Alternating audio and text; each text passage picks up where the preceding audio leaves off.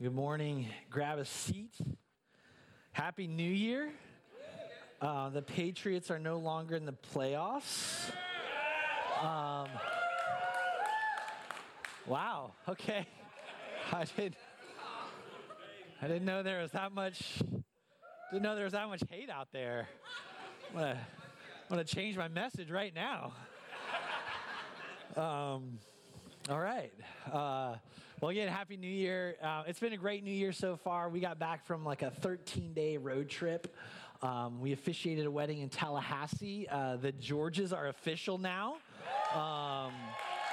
Yeah, brand new married couple. They were always legit, but now they're official.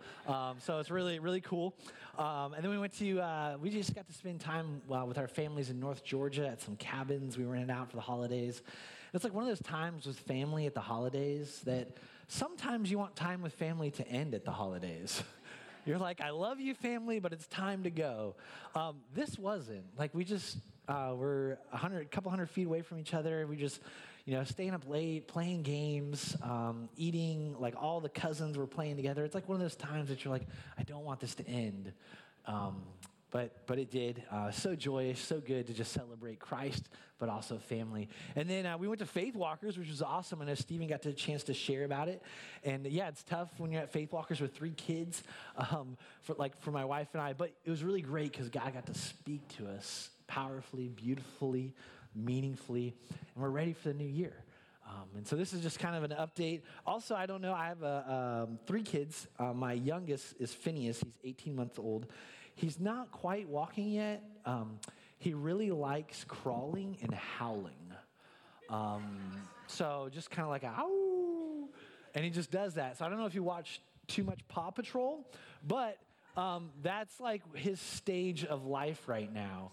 And it was cute like the first 100 times he howled. But I think we're into the 1,000 range. And some of you parents know, like, it's not cute when it's midnight and you're trying to fall asleep and your kid thinks howling is the best thing ever. Another real quick thing, we've got 2 new babies in the church. So we got some pictures up there, yeah. So, woo. They were both born in the last couple days, Eve Alba Clausen, and then Micah Paul Rabb. So it's really cute. If you guys don't know Aaron, Eve is on the left, and there's Wally, because that's Aaron Clausen, And I'm pretty sure the baby monitor camera is actually in Wally's eyes. But I don't know. You guys might have to check that fact with Aaron. But I love it. It's like new babies. So what a great new year. And I think that's what every new year is, right? It's like this excitement and opportunity is ahead of us. It's a brand new year. The slate is wiped clean. We're going to crush all of our goals, and it's going to be the best year ever. I think that's one of the beautiful things about the New Year's. And with that, we're just going to start a new series at Awaken Church as well. We're going to start a new series just called New Testament Character Sketches. And we're really excited about this series for a couple reasons. One is that question is always like, when you read through the New Testament, you see these like big major characters. Paul and the disciples. But what about these people kind of who you don't really see? They're there, they're talked about, but you don't really know what they're doing, that they're mentioned enough to where it's like, oh, I heard that name. Like, what does he do? I don't really know him. Does it matter? And I would just argue that these are some of the ordinary men and women who built the early church. And sometimes I think we can connect with them maybe a little bit better than we can connect with like the big characters. Sometimes those big characters, they just seem that like, oh, they're like so awesome. They're super saints. They're like special forces. And that's not me. My faith isn't there yet. Or I don't ever see myself doing that. But then there's these characters on the margins. And I feel like that's kind of what this series is about, is who are these characters on the margins? Because you see, they were never marginal. But sometimes, isn't that how we feel? Like if we're just on the margins, we're kind of marginal. Like we're not necessary. Like God's going to do what God's going to do, and we're just kind of on the margins. So we'll serve a little bit here. we'll do a little bit here, we'll give a little bit here, but we're just kind of on the margins. And I think the hope of this series is to say these characters were not marginal. They were ordinary, but in their ordinariness, they were extraordinary. And that's our hope for you guys, is as we look at 5 lives from the New Testament that were on the margins, is that you guys would be able to see, wow, these were characters on the margins, but God used them. So I'm really excited to dive in. And I think one of the goals, too, is that we'll be looking at how each of these characters decided to do something about leadership. So this new year, I've got a bubble to burst for you in some ways. It's something that I've kind of slowly learned myself. No one's going to do leadership for you.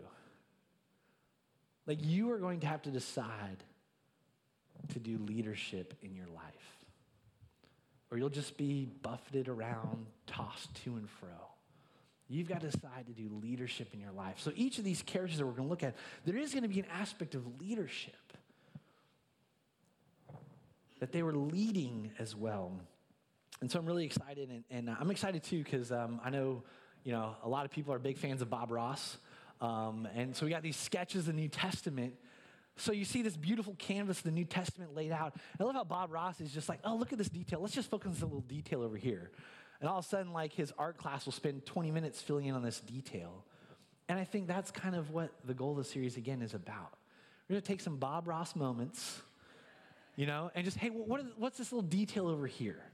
Let's look at this. Let's see why this is important. Let's see how maybe you won't notice it the first time you look at the painting. Have you ever, sat in front of a good work of art? It slowly draws you in, and you start noticing things here and there, in the corners, on the margins, on the edges, and you're just like, wow, this is great. And that's what our hope is with the New Testament and this series. So let's get cranking. Our first character that we're going to look at is Titus. Titus, if you guys want to flip open your Bible to Titus, it's actually a book in the Bible. It's this character. It's the 17th book in the New Testament. And Paul writes a very short letter to Titus. It's 3 chapters long. If you read it out loud, it would take you less than 15 minutes to read. So it's kind of a longer letter, but it's a good letter.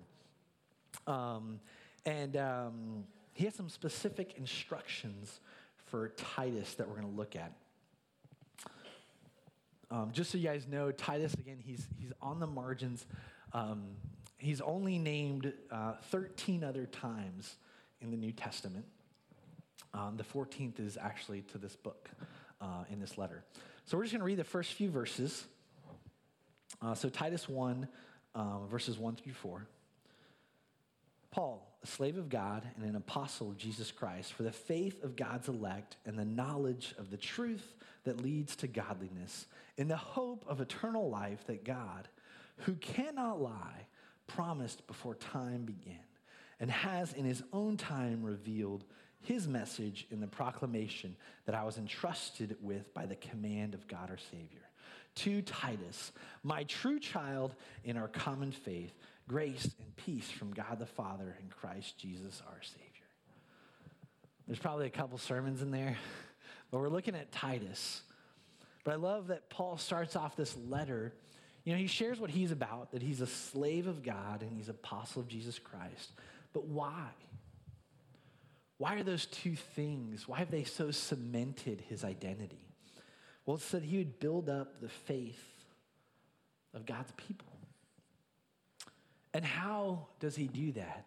Well, he would give them knowledge, but not just knowledge. There's a lot of people that have really good knowledge. There's a lot of people that have really good Bible knowledge. He gives them knowledge of the truth, so it's true things, and then those true things lead to godliness. See, there's a lot of people that have knowledge. There's a lot of people that have truth, but there's not a whole lot of people that allow that knowledge and truth to lead them to godliness. And so Paul shares that this is what he's about. This is his calling. And then verse 4, I'll read it for us again. To Titus, my true son, or my true child in our common faith, Grace and peace from God the Father and Christ Jesus our Savior. So it's really cool. In the Roman world, this is kind of crazy. If you weren't happy necessarily with your kids inheriting your reputation and your name and your property, you could adopt out and have another child inherit all those things. Julius Caesar did it to Augustus. And it was kind of one of those things in some ways for children to know that, hey, your parents love you, but there's an expectation on you. And this is what Paul does with Titus. Paul adopts him and says, not on a legal standpoint, you see, but on a spiritual standpoint. And says, this is my true son. This is my beloved. I'm investing him with my authority. I'm investing him with my legacy, with my inheritance. He's going to be my appointed representative to you guys. So there's no doubt that when Titus is speaking to you, it's Paul. It's Paul's calling that he's filling out. And where does that calling come from? It comes from God in Christ. And so this is what's so powerful. And then what he says to Titus is in our common faith. And I love that because you see Titus is not a good Jewish boy's name. In the ancient world, if you're a Jewish family, you do not name your son Titus. That's just doesn't happen. Now in our world, we see some Tituses, mainly from Presbyterian circles. They still like the name Titus. But in the Roman world, it's a very common name. In fact, it was the sixth most commonly used name in the ancient world. So as anybody does, you go to babynames.com. What's Titus all about? I'm really just kidding. But some of y'all are like, no, I go to babynames.com. I had a friend in college, didn't even have a girlfriend, and he was on babynames.com 3 times a week. And I was like, dude, you don't even have a girlfriend. I don't think that's how that works. And he was just like, no, when I meet my wife, she's going to be okay. And his heart and hope was, after I don't know how many hours of research on babynames.com, to name his son Micah. And that was his hope. He wanted to name his son Micah, biblical name, loved it. So he finally, got engaged, got married, and first baby, a girl. Struck out. But the second baby was a boy, and you know what? That kid's name is Micah. And I'm like, I don't know how you convinced your wife that, I don't know how that went down, but can you give me some notes on the side? So some of y'all, I'm just saying, it's okay to do some research in baby names. Just be open to compromise. By the way, his name was Nate Wilkerson. So Titus in the ancient world meant honored one. It was a common Roman name. There were several Roman emperors actually named Titus. So there's a couple options for what it means. It could be one of the giants, like the Titans or strong one, but most scholars say it just means honored one, that this person is honored. And so what Paul does is, Titus is not a Jewish boy, but he's one of those early believers. He's someone who's put his faith and hope and trust, having never heard of the one true God, and then the gospel is shared to him, and he believes it. And so in Titus 1:4, we see Paul saying, I'm turning over this authority to Titus in the common faith. I've adopted him. He's honored. You see that Paul is trying to break down any ethnic line in the church. He's trying to break down the things that could so easily divide a congregation. And he's saying, this Roman who's not a Jew, he's honored. He's going to be doing some leadership things. He's my true son because we have a common faith. The faith in Christ that is around the globe is shared by us all. It is a common faith. Christ has come so that we can dwell with him again. And this is front and center in Paul's mind about any conversation with any believer. There's no more ethnic line. There's no more boundary. There's no more social economic status. Oh, there's believers in Christ. And they share the same inheritance and the same worth and the same value and the same meaning. Wow, it's beautiful, it's rich, it's good. So let's look at Titus and where else he appears in Scripture. Who is this guy who Paul puts such great store in, and we don't even know why? I mean, we just read the first 4 verses. We don't even know why Paul is putting such great store in this Roman guy, in this Roman convert to the faith. So flip over to Galatians, Galatians chapter 2. This is Paul's first letter, first epistle that he writes, and he's writing it to a bunch of churches that he did his first missionary journeys through. And so this is what he says. After 14 years, starting in verse 1 of chapter 2, I went up again to Jerusalem with Barnabas, taking Titus along also. I went up because of a revelation and presented to them the gospel I preach among the Gentiles, but privately to those recognized as leaders, so that I might not be running or have run in vain. But not even Titus, who was with me, though he was a Greek, was compelled to be circumcised. This issue arose because of false brothers smuggled in who came in secretly to spy on our freedom that we have in Christ Jesus in order to enslave us. So real quick, again, just some backstory that we can piece together, right? We're sketching on the margins of the canvas here. Titus probably believed either in Antioch, which where Paul was ministering for a while, or on Paul's first missionary journey. And when there was this debate in the early church about, hey, do you have to do these external Jewish things that mark you as a believer? Paul took along Barnabas and Titus to Jerusalem, and they talked with the leaders there, and they said, no, you don't.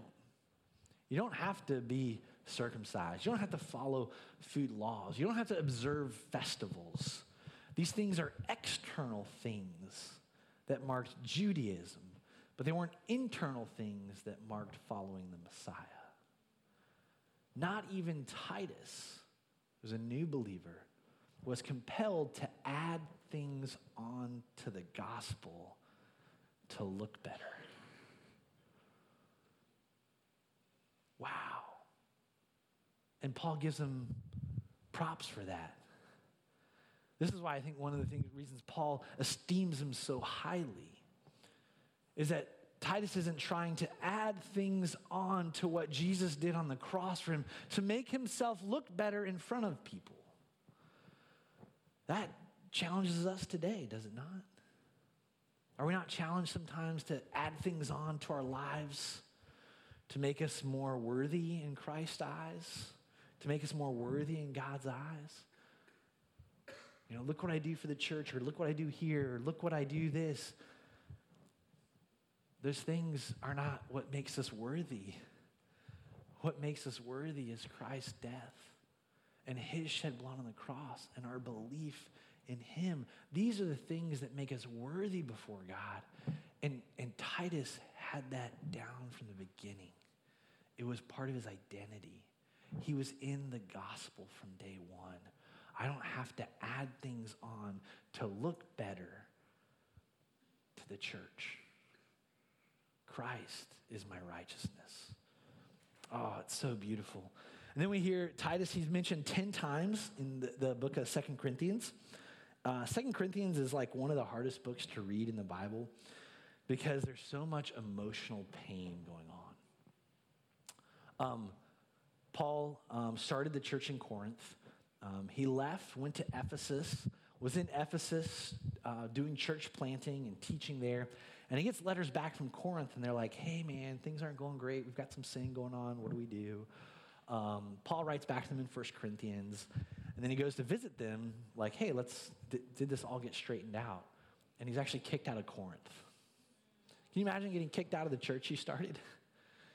Other people saying, we know the gospel better than you, Paul. Don't tell us what to do. I mean, it still goes on today, people telling the Bible and pastors that they know what's best for them. But these people kicked Paul out of the church. And you know who is the go-between to help reconcile this? To help be a peacemaker, to help kind of bring these factions back together? It was Titus. In fact, Paul says that he went back to Corinth again to try to see things through for reconciliation, for some conflict resolution, for love. And Titus wasn't there, and he was so depressed that he left. You guys ever had that friend who you're like so looking forward to hanging out with, but they're not there? Isn't that depressing? Isn't that tough? Well, Paul leaves. 2 Corinthians is an emotional book, but then he decides to come back to face this church. And Titus has been there most of the time. And on his way back to Corinth, he actually meets Titus in another city. And Titus is saying, hey, the Corinthians, they love you, man. They realize that what you wrote was good. They sinned. They're repenting. And it says Paul was comforted. Again, Titus is this guy who's like, man, when you're around him, you're comforted. There's joy. It's exciting to be with that person. And you know what? When you're not around them, things are just a little bit more bleak or dim. It kind of sounds like a best friend, doesn't it? So Titus is this best friend. He's a faithful traveling companion. He's a peacemaker. When Paul leaves Corinth again, he actually puts Titus in charge of collecting the offerings. It's a good move there, Paul. Way to maybe dodge something. But it speaks about Titus's ability to love people, but also share the gospel. His ability to coordinate things, to administer things. He's an organizer. Titus has this like executive leadership. Then we see the book of Titus is written, and we'll jump into that in a minute. The last mention we have of Titus is in 2 Timothy 4:10. Paul's in prison in Rome for the second time, and he tells us that, hey, Titus has left me to go to Dalmatia. Dalmatia was a Roman province in Europe. Paul had never been there, and Titus had left him to go to Dalmatia to church plant and to share the gospel. And so at this point, we know that Titus had probably been with Paul for about 10 to 12 years, if not a little bit longer. And we see this mature man taking leadership action, going to share the gospel, church planting, being a faithful friend. And it doesn't just happen like this. Remember, this happens over the course of 10, 12, 15 years. I think we all kind of long for that friend, right?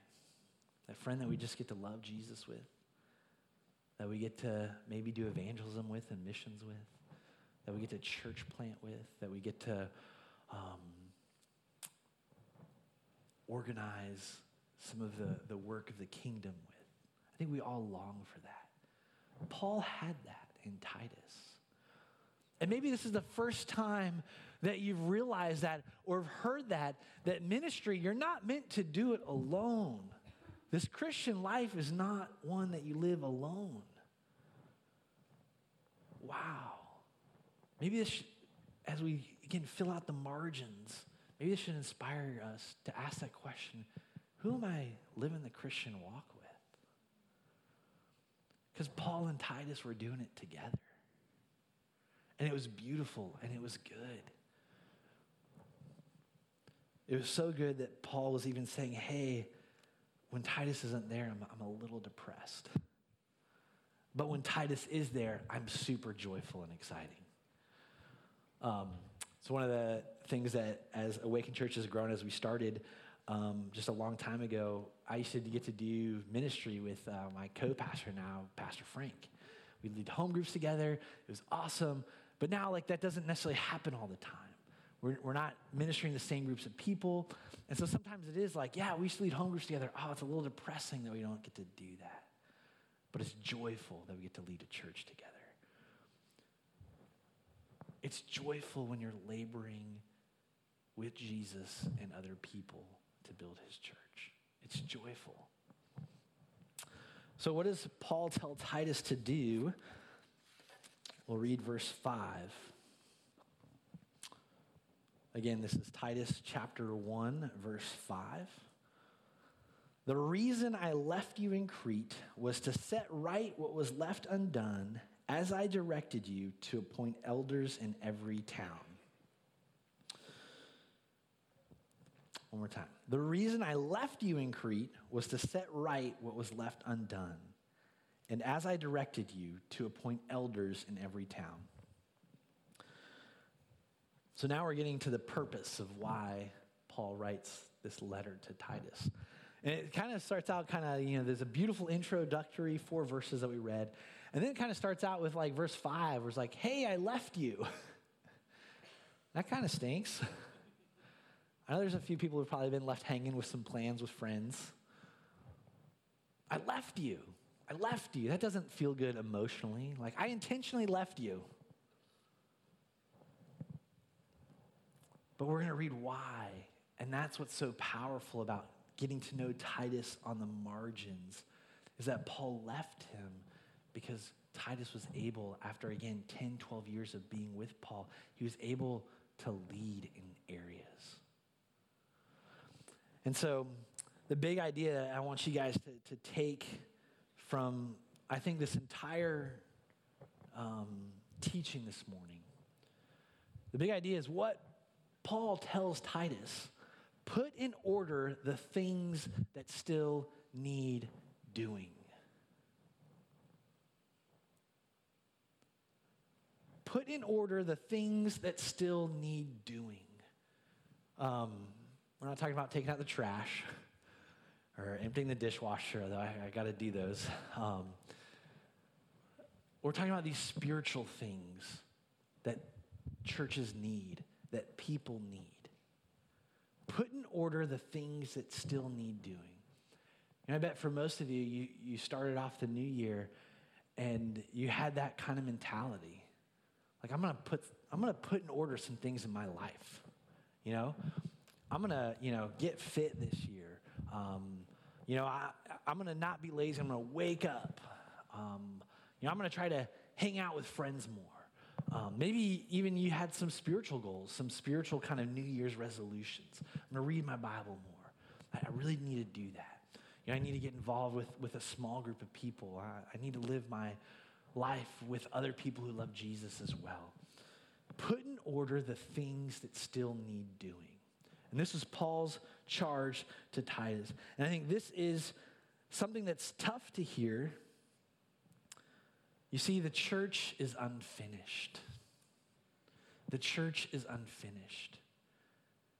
And Paul is telling Titus, use your gifts and your leadership. They're needed so that this church can become whole and can be put together. There's still things that are needed to be done. And I think some of you guys need to hear that this morning. Because even today, the church is still unfinished. People's gifts are needed. Leadership is needed. The gospel is going to go out generation after generation. You're needed to be a part of the church and the body. There's things in your life that need to be put in order. So again, we said the opening line of the verse was challenging. Paul says he leaves you. He's left Titus. It's a difficult task. It's a difficult task to put things in order. It is. He gives Titus a purpose, though. He gives him a purpose that you might put in order these things that were left unfinished. And then last, he gives him specific instructions by appointing leaders, by bringing leadership to the problem. So what are the things that needed doing? And time does not permit us. If you guys wanted to stay to like 3 or 4, we could get through the whole book. But time does not permit us to just unpack everything in Titus. But what are the three things, what are the key areas that needed doing? There were three of them. The first was church leadership, alluded to in verse 5. The elders needed to be appointed. The second was Christ-centered teaching versus false teaching. And the third thing that needed to be doing was these new believers in Crete, where Paul left Titus. These brand new believers, these people who, never heard about Jesus, they needed to have someone instruct them on what conduct looked like that was pleasing to their Lord and Savior. And again, Paul doesn't tell Titus how, and I love that. Paul doesn't necessarily tell him how to do everything, but he empowers him, and he empowers him with affection, not turn in a quarterly report to me. He empowers him with affection and grace and mercy. And I think that's really key because some of you in here have this executive leadership ability, and all of us have that ability to kind of solve problems. But what should empower us isn't necessarily our ability or our skills, but are we bringing grace and mercy and affection to the problem? And I think that's really good. Because I know sometimes even as a dad and as a husband, sometimes I'm not bringing grace and mercy in my leadership to the problem. My wife and I were at Dick's Sporting Goods yesterday, hoping to get some new shoes. We had all three of our kids with us, so high stressful environment, 3 children, large department store, especially 3 boys and their sports and balls everywhere, as well as escalators. So high stressful environment. I had, in about 10 minutes, tried on 2 pair of shoes, had my running shoes ready to go. Let's rock it. An hour later, my wife has figured out her exact foot type, tried on 8 different pairs of shoes, and still not quite sure which one she wants. I was not bringing grace and mercy to my leadership. See, I was bringing frustration and a little bit of resentment and a little bit of like, why did God wire women this way? Like, come on. Like, been here for an hour. You see, I needed in my ability to problem solve and in my leadership, I needed to bring grace and mercy and affection to my wife and enjoy the time. See, I just wanted to, kind of as a guy, you see, you hunt, you kill, get the shoes, go home. Like, let's go. That's just, I don't know, I think some of you men especially needed to hear that. The things that need doing oftentimes need your grace and mercy and your affection, not just your executive ability. And why? Why are we doing all these things? This is the why. We'll read in Titus chapter 3. Paul tells them, why is he putting all these things in order? Why is he appointing leadership? Why is he making sure that he teaches what is true versus just kind of sharing what he thinks? Why is he telling people how they need to conduct themselves in God's church? It's chapter 3, starting in verse 3. For we too were once foolish, disobedient, deceived, captives of various passions and pleasures, living in malice and envy, hateful, detesting one another. But when the goodness and love from man appeared from God our Savior, he saved us, not by works of righteousness that we had done, but according to his mercy through the washing of regeneration and renewal by the Holy Spirit. This Spirit he poured out on us abundantly through Jesus Christ our Savior, so that having been justified by his grace, we may become heirs with the hope of eternal life. This saying is trustworthy. I want you to insist on these things so that those who have believed God might be careful to devote themselves to do good works. These are good and profitable for everyone. The saying is trustworthy. Why do we care about leadership, about right teaching, about the proper conduct for God's people in the church? You see, we were once foolish and ignorant, enslaved to various passions and lusts. wanting what we wanted, not caring about the things of God, but God, in his rich grace and mercy and affection, sent Jesus Christ to us at the right time to die for us. And that by the renewing of our mind, the washing of our hearts, the Holy Spirit, we could see that truth and believe. And not just believe, but so order our life. To so put in order our life the things that need doing, that we are ready for every good work that the Scripture tells us to do. Everything that the holy letters command us to do. This is the why. This is why we care about these things, because we were saved and rescued. See, we're going on a path of darkness, but now, not us. Christ and the Spirit and God have turned us to a path of light, and so we're meant to pursue that path. This is the gospel of Jesus Christ, and there's no better way to start the new year off than being reminded of that truth, that it is the gospel that saves us.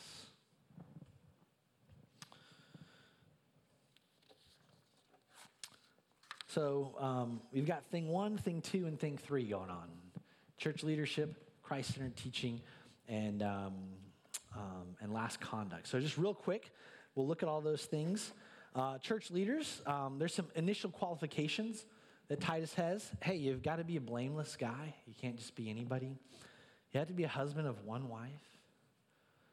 And you should have your kids being raised in faithfulness and gentleness. And then, again, this is chapter 1, verses 6 through 14. He's like, also, Titus, when you're looking for these guys to make leaders, here's some not cool things. Like, stay away from guys who are rebellious, who don't like authority, guys who are prideful and arrogant, guys who get angry and have outbursts of anger. Stay away from guys who are addicted to stuff, especially wine. Stay away from bullies, staying away from greedy men. You don't want them leading your church. They look like the world.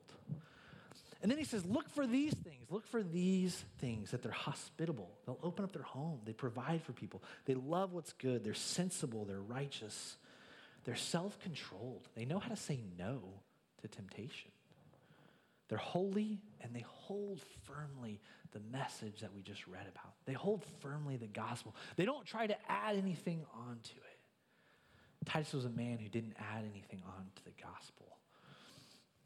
And so Paul is telling Titus to look for faithful character, not influence, not charisma, not knowledge, not education, not wealth, not even gifts.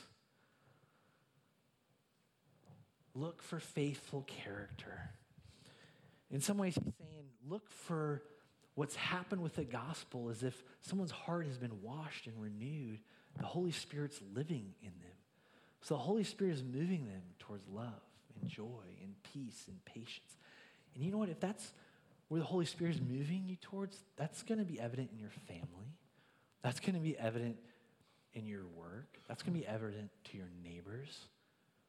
And Paul says to Titus, look for those things.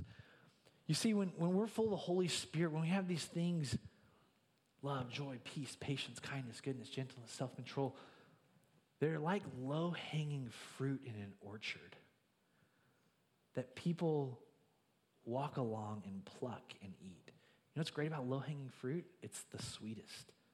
It's the juiciest. It's the most ripe. It's delicious. Have you ever felt like that tree?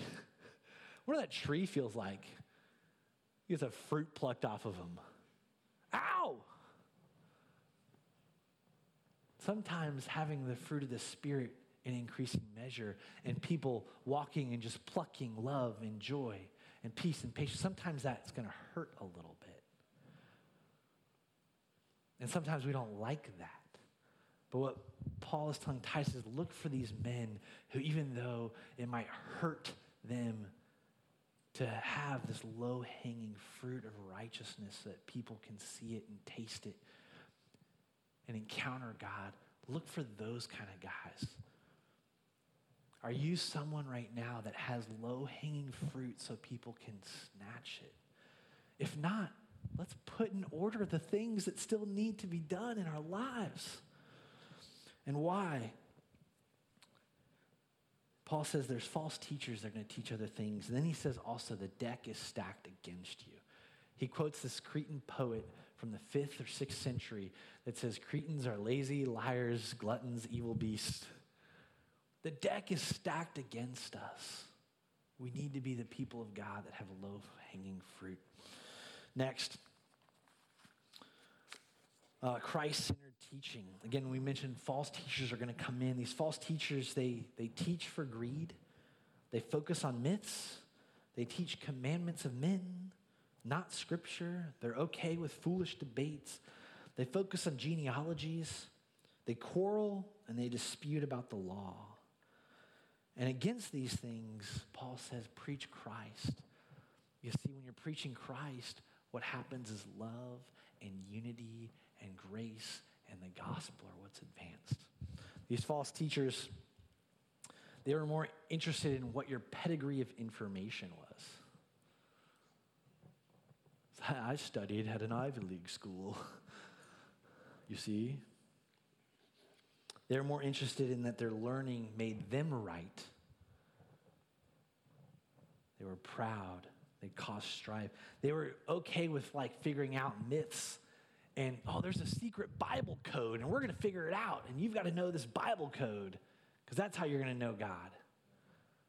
That's not the case at all. Jesus Christ has been revealed. There is no code. There's the Son. And then they were interested about disputes about the law. You see, they like to externally adorn themselves with things from the outside. Maybe that's something that we do as well. We like to externally adorn ourselves with ministries and props and getting through our Bible reading plans. Those things are all from the outside. You know what makes things grow in a healthy tree is life from within. The Holy Spirit is what's going to make us grow. See, the law was from the outside. The Holy Spirit washing and renewing us is from the inside. Your growth can't come from hitting external metrics, but must come from the Holy Spirit. Last, this third thing, conduct in the church. Paul tells, hey, the church, this is what people should look like. Older men, you should be self-controlled, worthy of respect, sensible, sound in faith, sound in love, sound in endurance. Maybe there's something that needs to be put in order for you older men that you're reading right now. Older women, reverent, not slanderers, not addicts, teaching good, encouraging young women, not greedy. And the emphasis is on the older women to be teaching the younger women. Don't wait around for a younger woman to ask you. That's not Paul's charge to the conduct of the church. The conduct of the church is putting it squarely on older women who've walked with the Spirit of God and walked with Jesus longer to teach younger women. Young women love their husbands, love their children, to be sensible, pure, good homemakers, submissive. Let's come back to good homemakers. That could ruffle some feathers. It's really cool. Paul, basically, it's a word in the Greek language that Paul creates. And he smashes the word for home and the word for guardian together. And then sometimes we get this weird word like home worker or homemaker that people try to translate it to in English. A better translation would be a home guardian. Now, I don't know about you ladies, but that's kind of inspiring that I'm being called to be a home guardian. It kind of reminds me of that story in the Old Testament where the enemies came in and this home guardian named Jael took up a hammer and took up a tent peg and defeated her enemy. Come on, let's go. Young men, this is tough for young men. It says be sensible about everything. So on one hand, you'd be like, hey, the young man, he got off kind of easy. There's only one thing. Be sensible about everything. Dudes, listen up. You can't be lazy in areas in your life. Be sensible about everything. Man, what a charge to young men. Last, it does talk about slaves. If we want to read Paul's full kind of belief in even freeing slaves, we have to go to another book of the Bible, Paul was totally about emancipating slaves. He just wasn't about doing it through a political revolution at that time. But he tells even the slaves to be submissive, utterly faithful, well-pleasing. But you know what's amazing? When you tell someone to be submissive, so you can't be submissive if you're already under someone. So what Paul is saying is the slave actually has the same equal worth, identity, value, created in the image of God, and that's what allows for submission. It's a joyous act. It's not something expected of them. So why this moralism? Why talking about this conduct in the church? Well, a lot of people say Paul's doing that so the world's watching. The pagans are watching. Even sometimes we can tell our kids, hey, God's watching, so, be good. Act like a Christian. Do this. There's a better why. In Titus 2:14 and Titus 3:14, Paul brings it back to the gospel. And he tells Titus this in verse 14 of chapter 2. He gave himself for us to redeem us from all the lawlessness and to cleanse for himself a special people, eager to do good works. So why do we make our conduct match this? Why is Titus putting this in order? Because Jesus Christ gave himself for us. And he wants us to be a people who are ready to do good works. So we've sketched out a lot. As I shared earlier, Titus was wired for executive leadership. He was left alone with a difficult task. He had a purpose to do that, and he was given specific instructions. And the big idea, put in order the things that still need doing. So for us, to put in order the things that still need doing. It's not waking up on time. It's not getting fit. Those are external things. Those are good things. We encourage you to do those things. What are the things in here that you still need to be doing to grow in your walk with Jesus Christ? As I shared earlier, there's 3 key areas. There's church leadership, Christ-centered teaching, and conduct in the church. Who's leading you?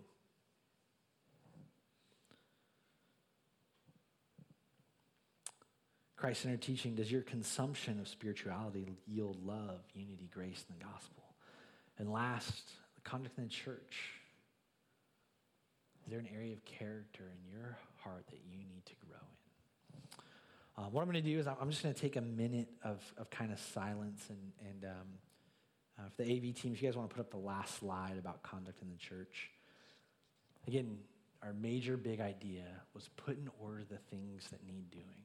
I'd love to just take a minute of silence, and then I'll close this out in prayer, to pull out your smartphone or open up your journal that you've been writing notes in. And what's that one thing that you need to put in order in your life? Go ahead. Let's take a minute.